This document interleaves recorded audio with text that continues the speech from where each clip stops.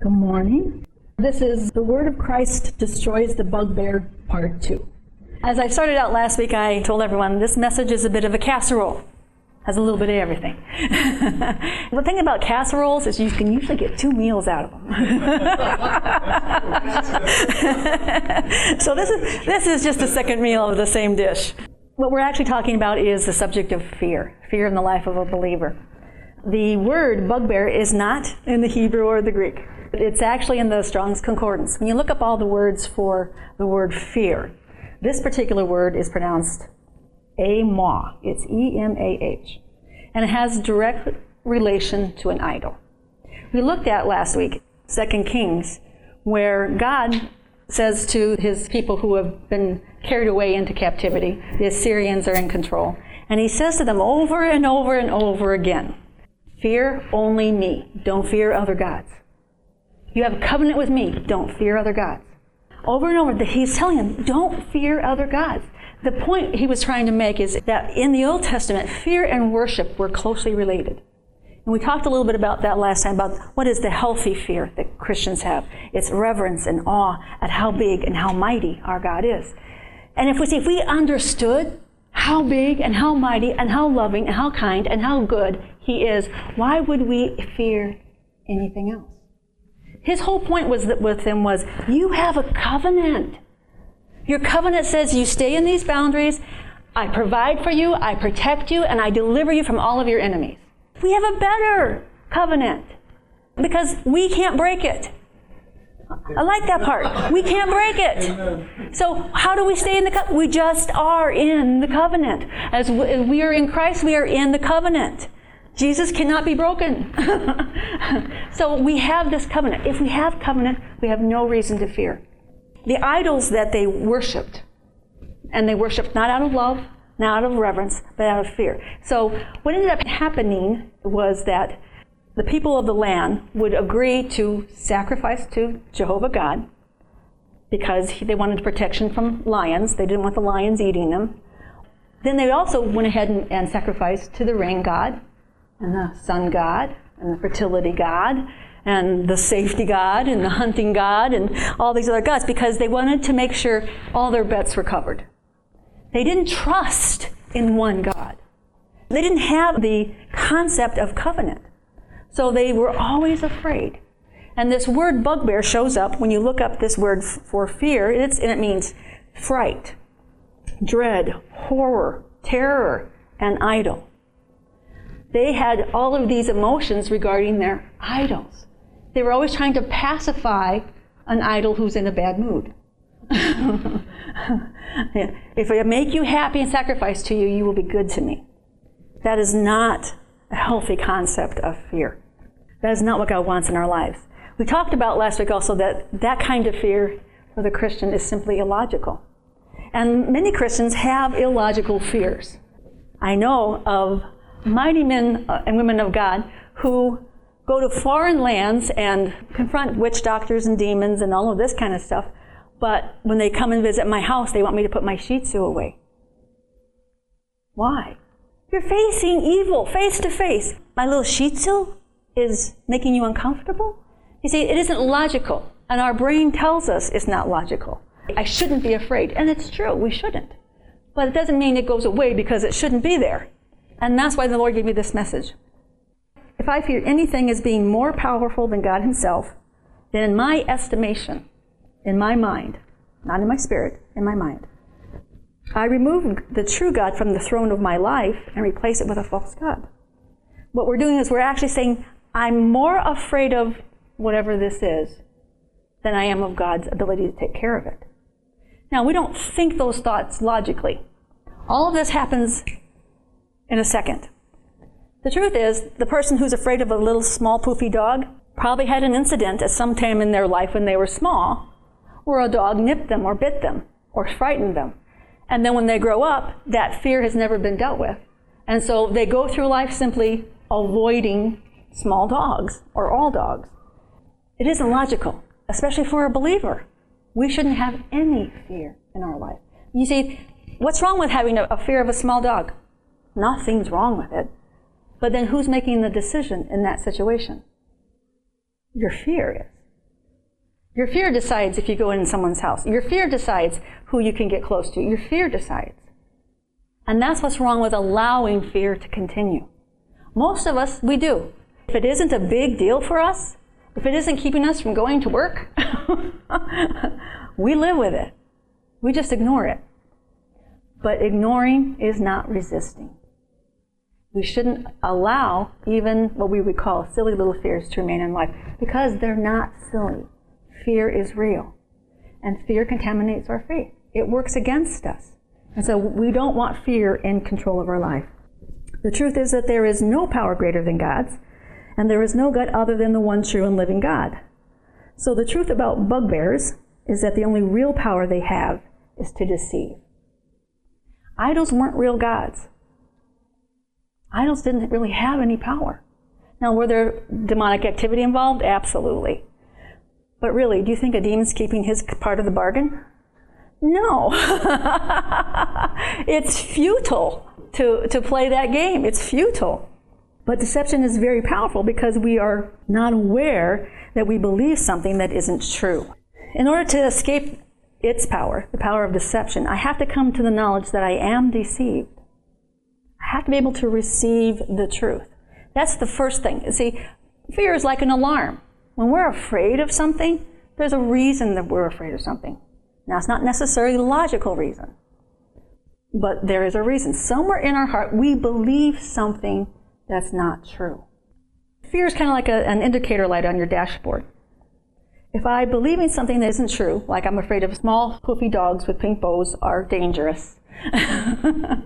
If I believe that's true, and it makes me uncomfortable to be in the same room with it, then I need to let Jesus address this. Because he wants us free from all of the little bugbears. They're just little idols. They're little things that don't have real power.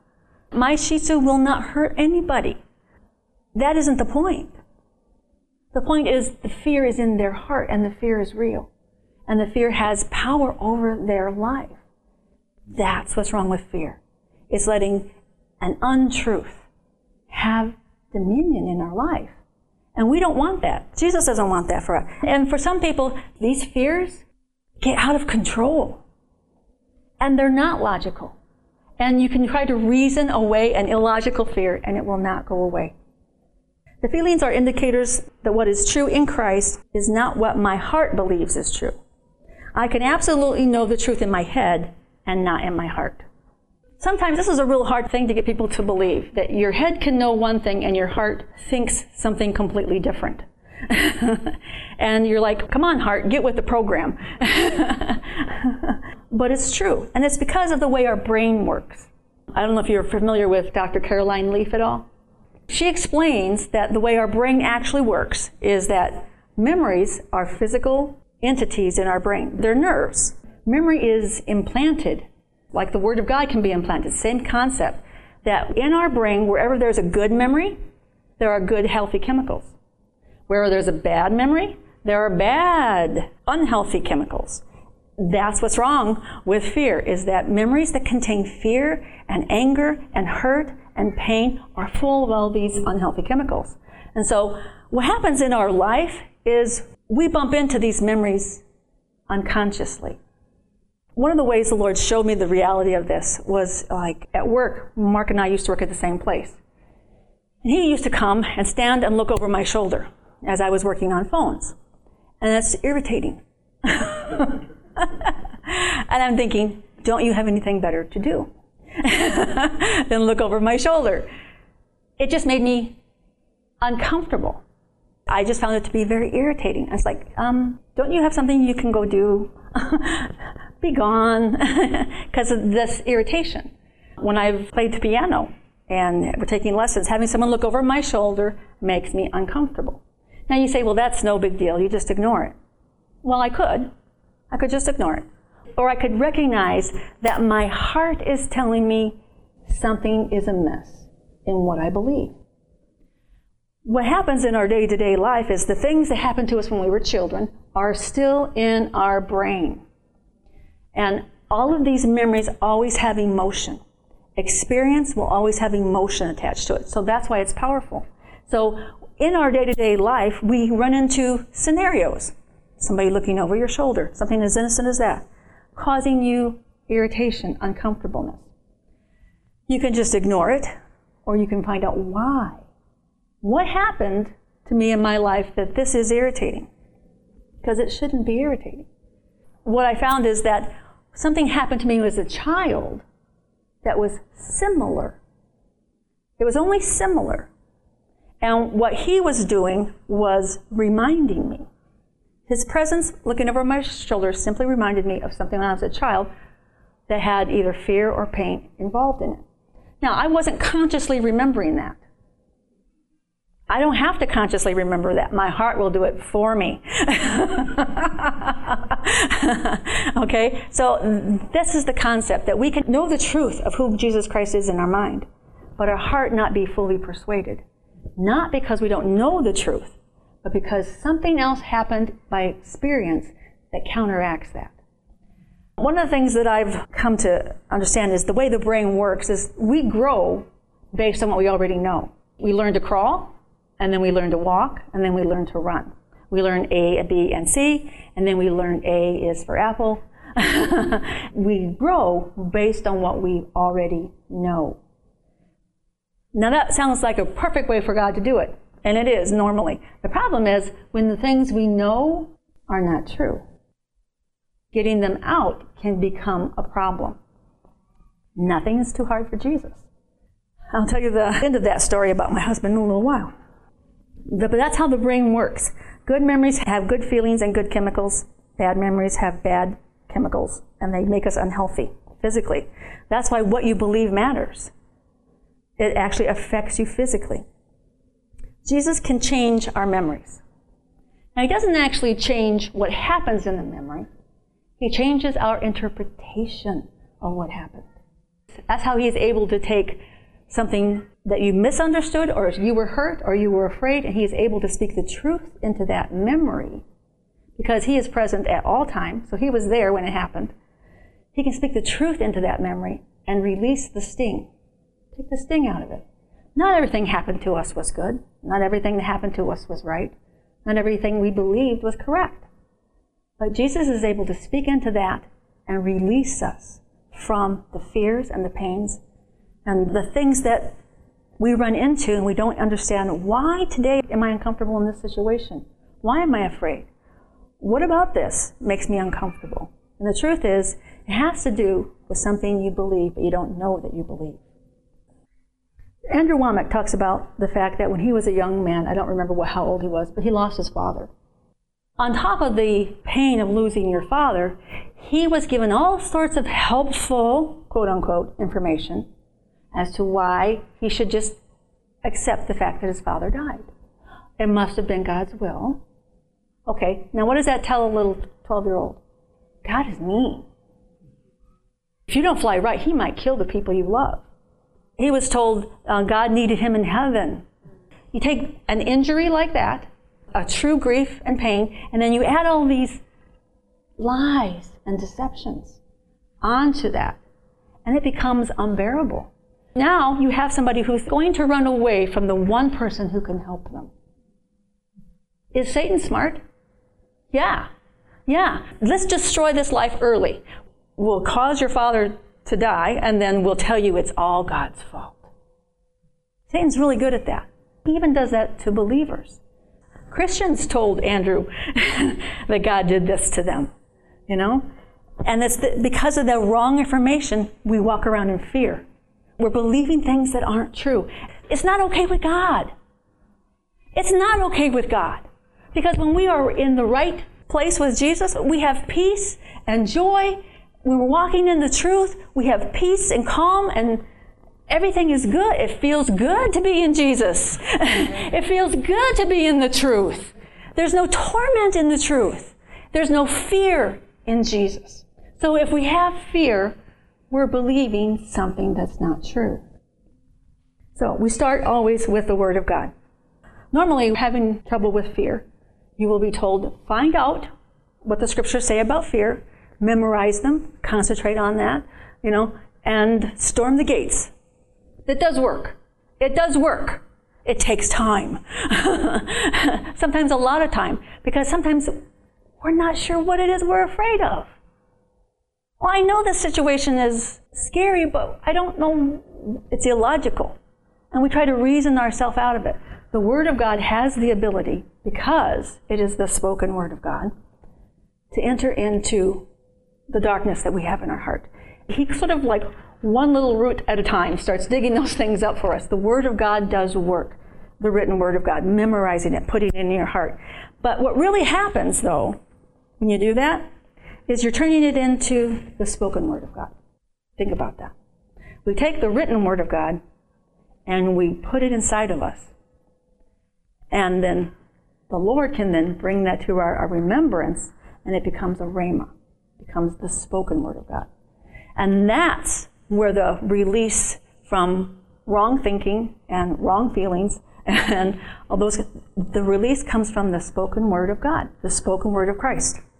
All this process is really what we call being transformed in our mind. Romans 12:2 says, "Be not conformed to this world, but be ye transformed by the renewing of your mind, that ye may prove what is that good and acceptable and perfect will of God." The word transformed means transfigured. When the Lord first started talking to me about this concept, and I didn't want to do it, I didn't want to know what was in my heart, He took me to the scripture where Jesus was transfigured. He's changed. And the disciples see Him, and He's there with Moses and Elijah, and His clothes begin to shine. And as the Lord brought me there, He says, why could Jesus do that? Because Jesus was 100% man and dwelt by God. He's God and man. So was this something only God could do? Or was this something only a man filled with God could do? And the Lord said, what's in his soul? You see, in this scripture of Romans 12:2, the renovating of or renewing of your mind, in the Greek understanding, your mind is your mind, your will, and your emotions. What do we call that? We call it our soul. That's where all the stuff gets stuck. Because in our spirit man, we are 100% complete. We are flawless before our Father. Completely accepted in the Beloved. There is no fear in our spirit. There is no sin in our spirit. There is no darkness. Perfection. Awesome. Our soul, on the other hand, our mind, our will, and our emotions, has been through life and has picked up some stuff that's not true. It is the renewing of your mind, your will, and your emotions. So many Christians will say, yes, I need to renew my mind. I need to have the Word of God. But we talk to them about what they're feeling. Oh, no. We're just going to squash it. We're just not even going to pay any attention to how we feel. We just want to concentrate on Jesus and ignore this little elephant under the rug. They want to ignore how they're feeling. But God created us on purpose the way we are. If we have fear, if we have pain in our heart, if we have heartache, it's not supposed to stay there. Our spirit man, one with Christ, is supposed to be able to go completely through our soul, out into our body, and out into our world. That's the idea, right? That Jesus be able to go completely through us. But I have met Christians where Jesus could not get an inch through their anger. He couldn't express himself. He couldn't show himself glorious because their fear was their whole life. And it's because there's stuff stuck in there. It doesn't have to stay there. We have power and authority through the Lord Jesus Christ to answer all that junk. Now, sometimes you know exactly what it is. When I was a young mother, my first husband would go out drinking at night, and I would be home alone with the children. And I would have every light in the house on. All of them. Because I didn't know what time he was going to be home. And the neighborhood we lived in wasn't the best. Finally, one day God says, do you really need to have every light in the house on? Yes, I do. Yes, I do. He wanted me to face my fear. It's not healthy. And of course, he took me to Job, where what Job feared came upon him. I was like, okay. I don't want what I'm fearing to come upon me. How do I change what I'm afraid of? We can do it. Jesus will do it through us. The reason what came upon Job, what he feared, was because fear is a form of faith. Fear is believing for something bad to happen. How's that for silly? Fear is believing for something bad to happen. We don't want to do that. So we want to be able to push it back. Now, we should always, when we are confronted with fear, resist it. Because we know, first of all, fear is never from God. We can be afraid over the silliest things. I'm going to tell you a really silly story about me. This happened just a few weeks ago. A few weeks ago, my ear was all dry and itchy, so I took a Q-tip and put some baby oil in it and stuck it in my ear. Get it all nice and slathered up. Pull it out, and there's no cotton on the end of my stick.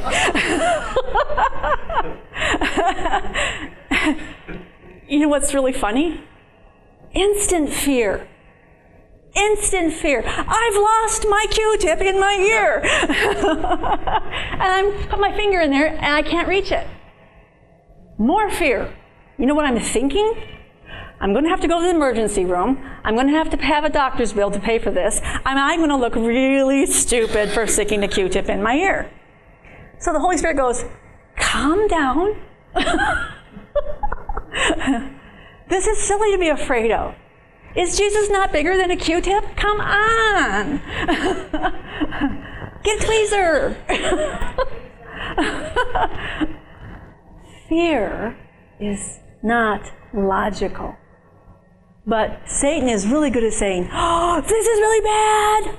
Bad. It's going to cost you money. You're going to look stupid. All the things we hate. Okay? So you can stop it right in its tracks by listening to the Holy Spirit and recognizing the truth. Why did it was full force fear. Ridiculous. It's ridiculous that should come up. I should have been able to go, oh, that's just silly, and fix it.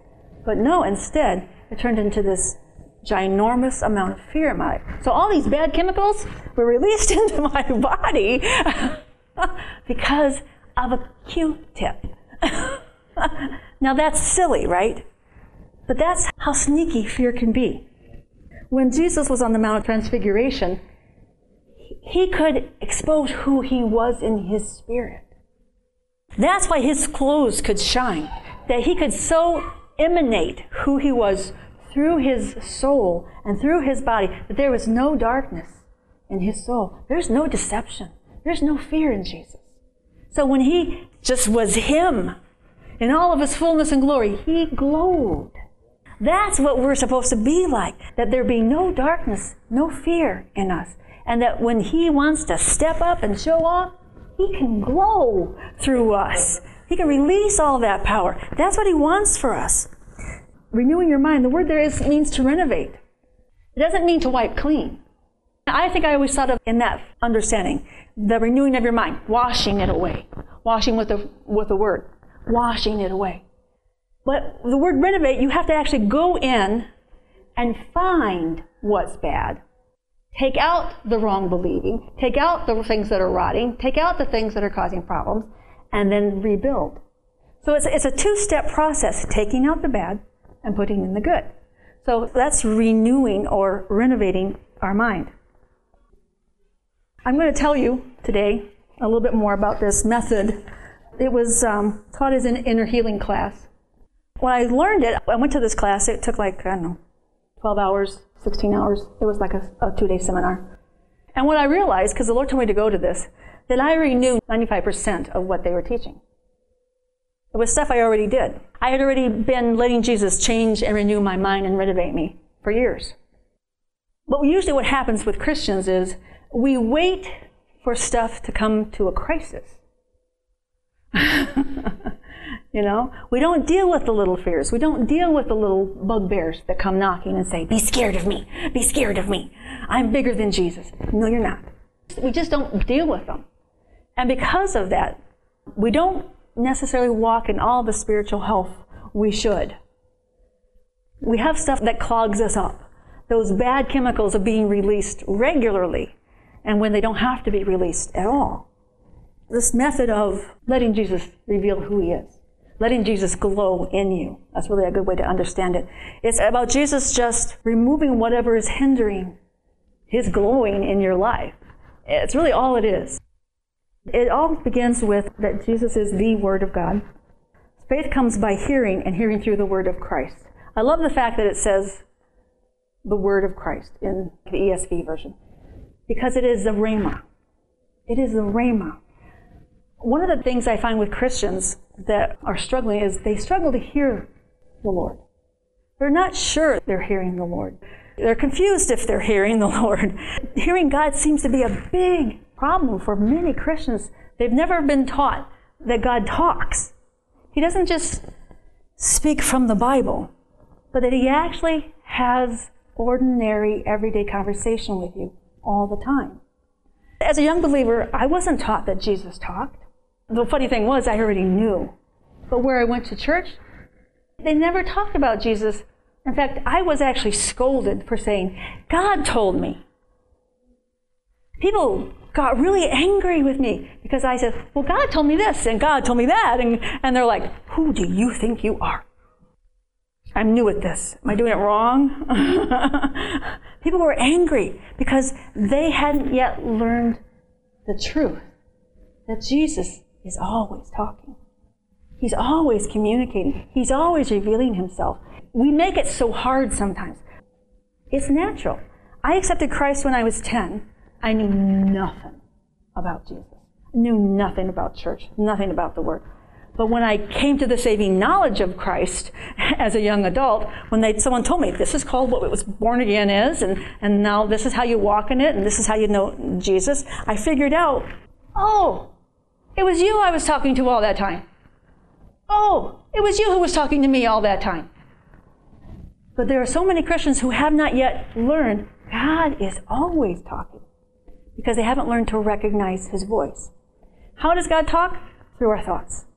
This renewing of our mind is really important because he talks to us through our thoughts. He doesn't mind repeating himself. Many times, something will come to mind and I'll say, if that's from you, remind me again. If that's you, remind me again. He doesn't mind. I'm just thinking, is this your thought or is this my thought? So he is always talking, and he's always talking to our minds. He also says he gives us unction. The indwelling Holy Spirit gives us unction, inklings, intuitions. You know stuff. It's not a thought. It's coming out of your spirit directly. It's like speaking in tongues. Speaking in tongues doesn't come out of your head. It comes out of your spirit. And so he's always trying to lead. He's always trying to talk. He's always trying to communicate. In this scripture, Romans 10:17, so faith comes by hearing, and hearing through the word of Christ, the Rhema. Christ is the anointed one and his anointing. So when we hear the word of Christ, we receive the power of the anointing within those words. It doesn't have to be scripture. It just has to be truth. When he speaks to us, and most of the time, really, does God talk to you in scripture all the time? No. Will he? Yes. He doesn't speak in scripture all the time any more than we do. He's always having normal, natural conversation that's always based in the truth. His word, though, contains the power of God. His spoken word, when we hear him say, you are healed, that word has the power in it to release the healing. Because it says his word brings with it the faith. It causes the faith to be activated. It causes the power to be released simply by receiving what we hear him say. So often when people come up for prayer, I'll ask them, do you hear Jesus saying anything? And sometimes they look at me like, why would he be saying anything? I'm trying to get them to activate their faith. You came up here for this need. What does Jesus say about it? What are you hearing the Holy Spirit say? Because what that do is it will activate your faith. His word contains the power to answer whatever it is you're asking for. That's the power of a Rhema word. He spoke the entire universe into existence. When he speaks, there's power. That's why it's so important for us to recognize when he's speaking to us, because he is always speaking. Now, I'm trying to really emphasize the spoken word of Christ, how important it is to us. But a lot of times he will speak to us in Scripture, if you put it in your heart. Because you can't bring to your remembrance something you don't know. That's the bottom line. That's why it is good to have a daily reading plan and those kinds of things. So that when you say, Lord, what about this? Up comes that Scripture. Because you've taken the time to put it in. About 5 years ago, I was taking my poofy little Shih Tzu for a walk. And when I would go for walks with her, I would grab a little scripture card. And one of the ones I grabbed was John 14:27. Peace I leave with you, my peace I give unto you. Not as the world giveth, give I unto you. Let not your heart be troubled, neither let it be afraid. Now I love that scripture because when it says we have the right and the power to tell our heart, no, we're not going to be afraid in this situation. But like God, he uses the same scripture in a myriad of different ways. I got a phone call in the wee hours of the morning that my dad had had a heart attack. And so you get ready, you get dressed, you get in your car, okay. Fear instantly wants to come. Because what is fear? It is an effort by the enemy to stop you from having faith. Okay? He doesn't want you speaking the word. He doesn't want you standing on the word. He wants you to be afraid because it will nullify your ability to release the power of Christ in that situation. So, took authority over the fear and said, absolutely not. Pray all the things you know to pray. You will live and not die. You will declare the glory of the Lord.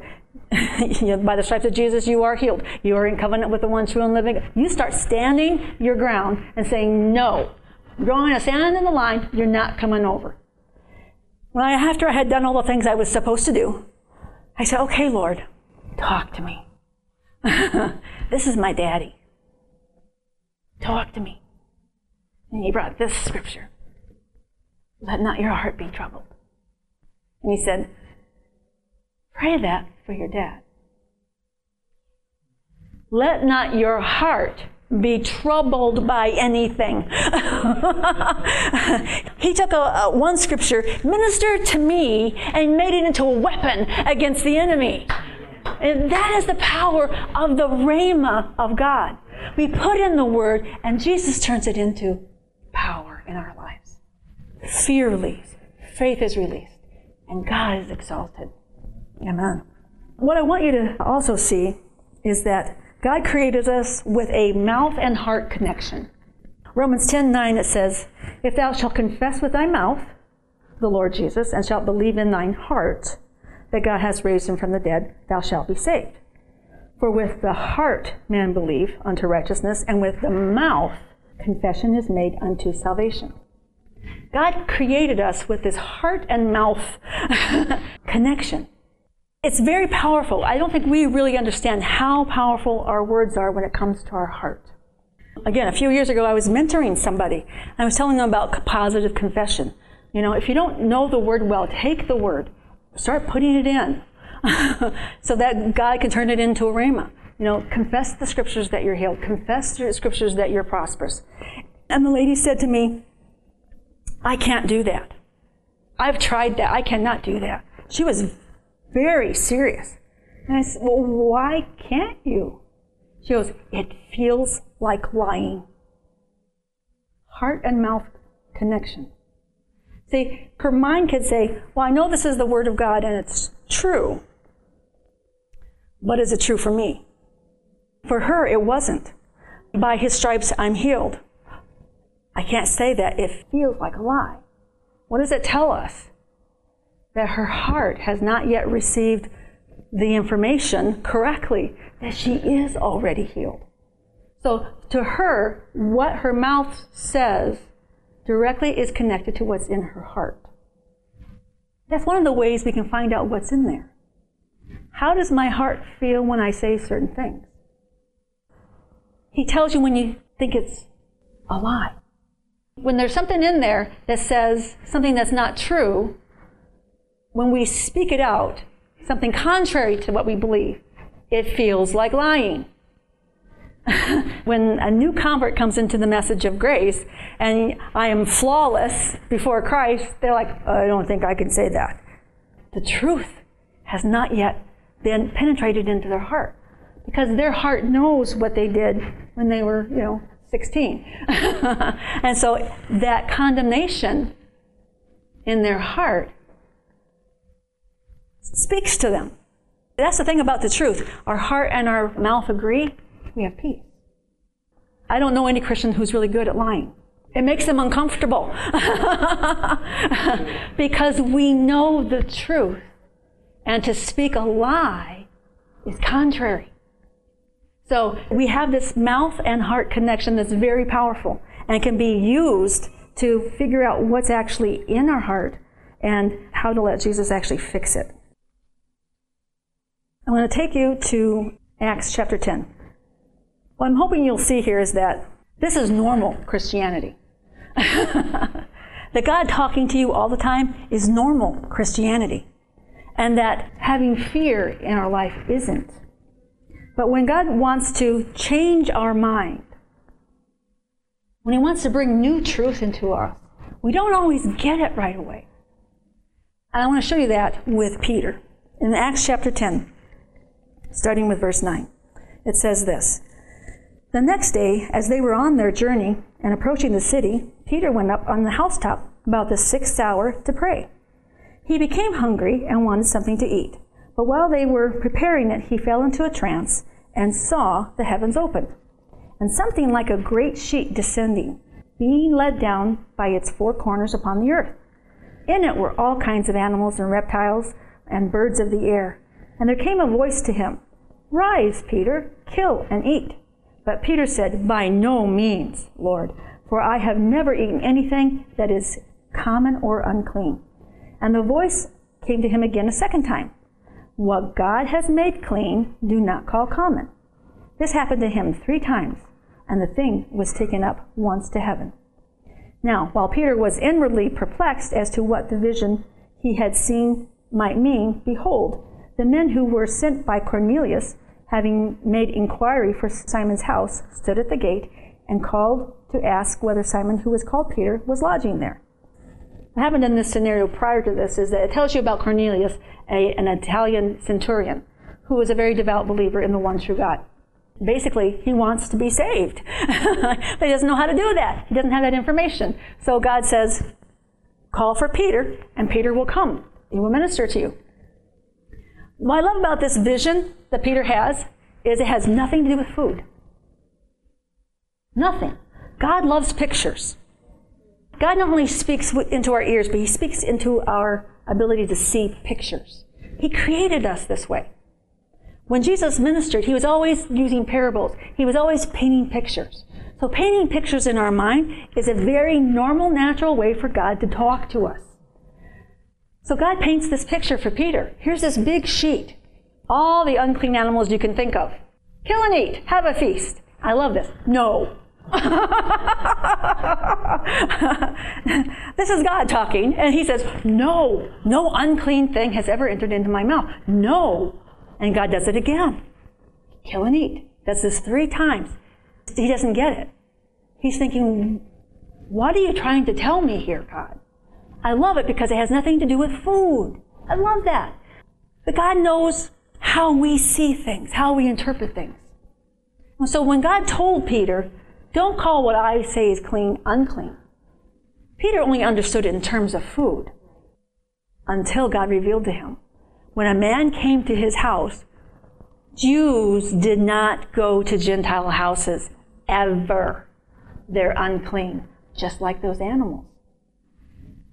I love this because Peter wasn't getting it. It makes me feel better. Peter wasn't getting it at first, all right? Sometimes when God tries to show us pictures, talk to us in dreams, reveal things to us, when He wants to change our mind, it's very normal and very natural for Him to give us pictures. It's natural. It's natural Christianity. Okay? So I wanted you to see that when it comes to God changing our mind, 1, He's persistent. And 2, He gives it through speaking His word and giving us pictures. And this is how this method of inner healing, you can call it whatever you want. It's just a way of God helping us, healing our hearts. It's just simply that. To get rid of all those little bugbears who tell us we should be afraid of them when we know we shouldn't. The way this works is when you have a negative feeling in your life, any kind of negative feeling, for a lot of us, it's the bugbear who tries to scare us. We don't know why all these little things frighten us. We know we shouldn't be afraid. We know the truth. But the truth isn't conquering what we learned from our childhood. So what you do is you concentrate on the emotion. Now, I started this story earlier when Mark was looking over my shoulder. Okay, Lord. I used to do this almost nightly when I would get off of work. If I had any negative emotion during the day, I would take it to the Lord that night when I would go home from work. And He and I would do house cleaning. Get that junk out of my soul so I can glow. And so what you do is you concentrate on the feeling. How does it make me feel? Heart and mouth connection. You can't do this in your head. It doesn't work in your head. You got to have the heart and mouth connection. So you talk it out. Well, it kind of feels like, like He's measuring me. Yeah, that feels kind of true. And you measure it on a scale of 1 to 10. How true does what I say feel? Feels like, like maybe He doesn't like the way I'm doing my job. Yeah, maybe a little true. So you just keep feeling around with the words of your mouth. It's like when you go to the doctor examines your abdomen. Does it hurt here? Does it hurt here? Does it hurt here? Hurts there. Now we know what we're dealing with. That's exactly what we're doing with our words. We're searching our heart. Does this hurt? Does this hurt? Does this hurt? And the only way we can really tell is if it comes out of our mouth. How true does it feel? What does it feel like? Sometimes we don't really have quite the right vernacular because our heart learned something specific when it was little. And so I'm feeling around. Okay, it kind of feels like, he doesn't like the way I do my job. I don't know. And so you just keep feeling around. That kind of feels like it's kind of it. And you're looking for something to go, that feels really true. It feels really true. No, you can't go by logic. Fear is not logical. How does it feel? Not what do I know is true. What does it feel like? It feels like it's not good enough. Yeah, that feels true. It feels like He doesn't like the way I'm doing it. Yeah, that's why it irritates me. Okay, Lord, show me. Where is this coming from? Where did I learn something that what I'm doing is not good enough? And He took me to a memory when I was a little girl. I was about 4 years old. And 4-year-olds love to do dishes. Too bad 14-year-olds don't. And my mom allowed me to do the dishes. 4-year-olds don't do dishes well. So I was a big girl, I'm helping Mommy, and I wash and I would put it in the rinse water, and I'd put it over on the towel. And she would pick it up and go, oh, it's still dirty, do it over.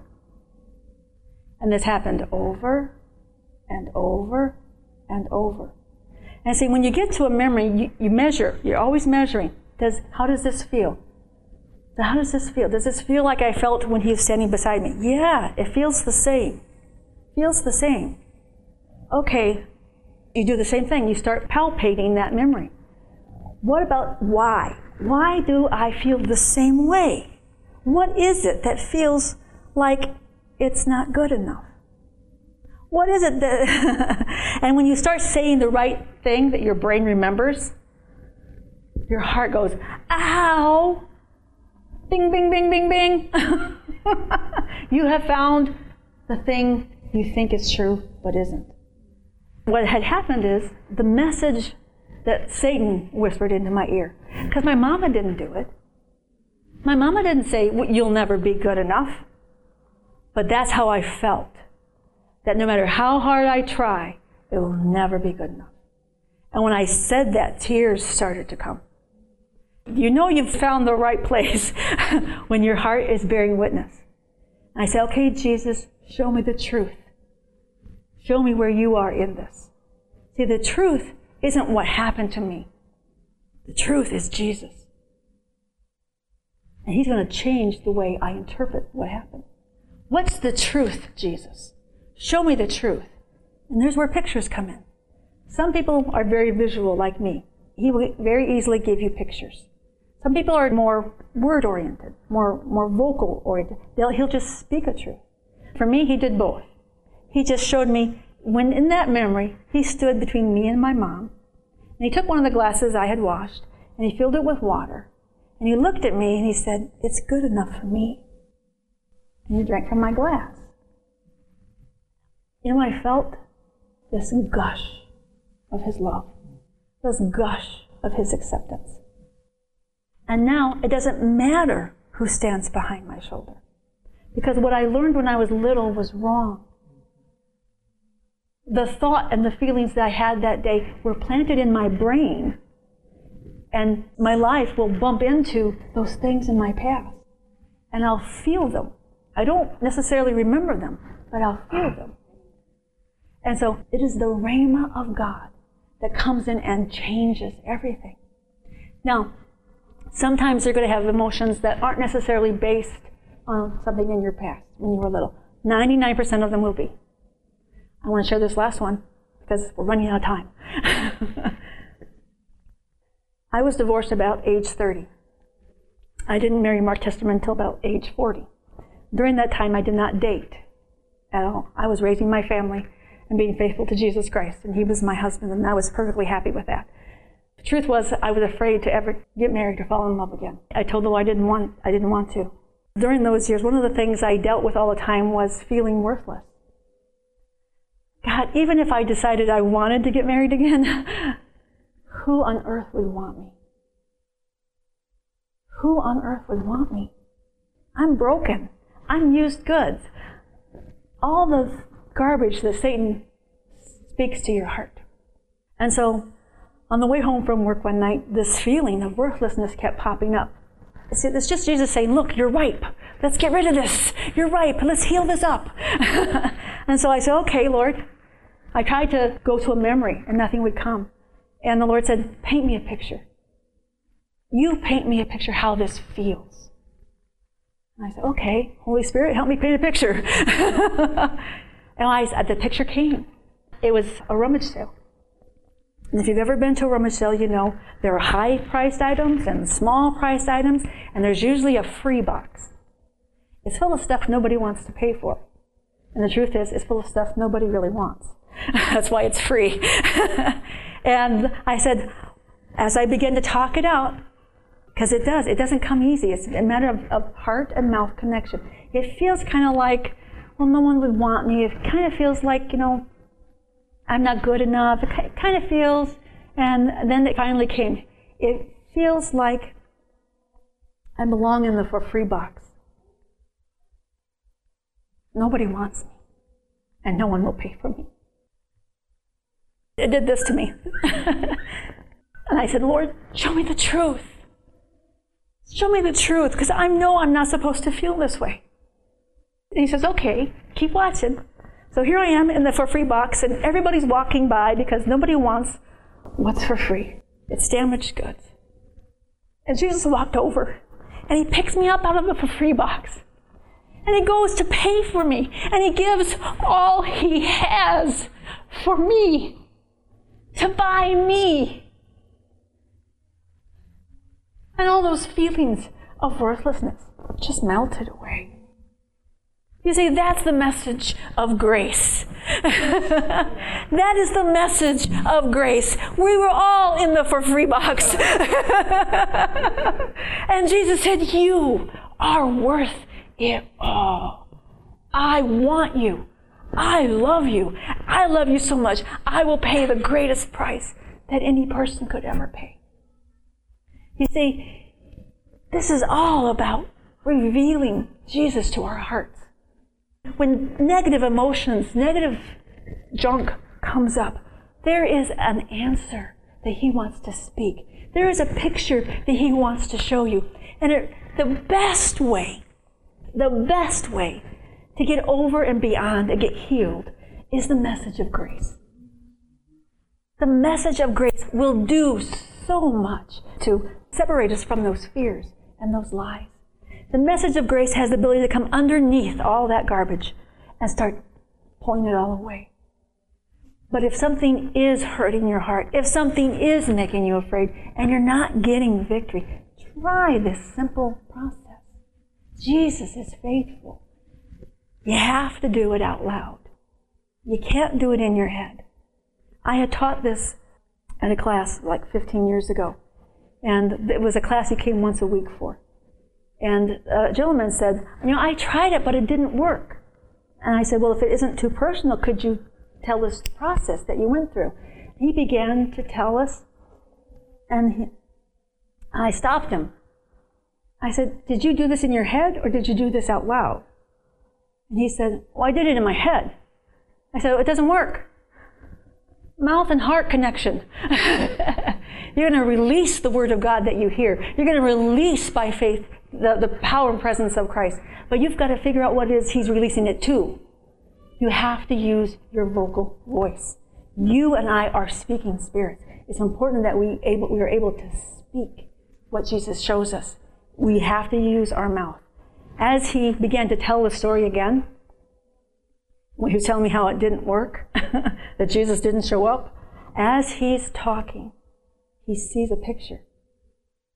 As he's talking, the tears start to come. As he's talking, he is healed of wounds from his childhood. As he speaks, the Word of God says, because I believe, therefore I speak. That Jesus releases his power when we speak what we hear him say. Amen? I'm going to pray for you. Father, I thank you that you are awesome. That you love us with an everlasting love. Yes, we didn't deserve your love. We didn't deserve your sacrifice. Thank you, we don't have to. Thank you that your love is why you've done what you've done for us. And that you have bought and purchased us out of the dominion of sin, out of the dominion of Satan, out of the dominion of fear. And we don't have to have any of that in our lives. You have made us flawless before the Lord. You have made us perfect in your sight. You love us more than we can ask or imagine. You love us. You love us so much. Father God, I ask that you would bring these principles to their minds. That when something hurts, when something irritates, when something makes them afraid, they know they can come to you. And you will speak the truth into their heart and release them from those deceptions, those bugbears, those things that demand our attention. Father, I thank you for the truth that you have bought and paid for us. I thank you that that truth changes everything. Absolutely everything. I thank you, Father God, that you have made us fearless in Christ Jesus. That in you there's nothing we cannot overcome, nothing that is not conquerable, nothing is bigger than our Jesus. And we thank you, Father. Amen.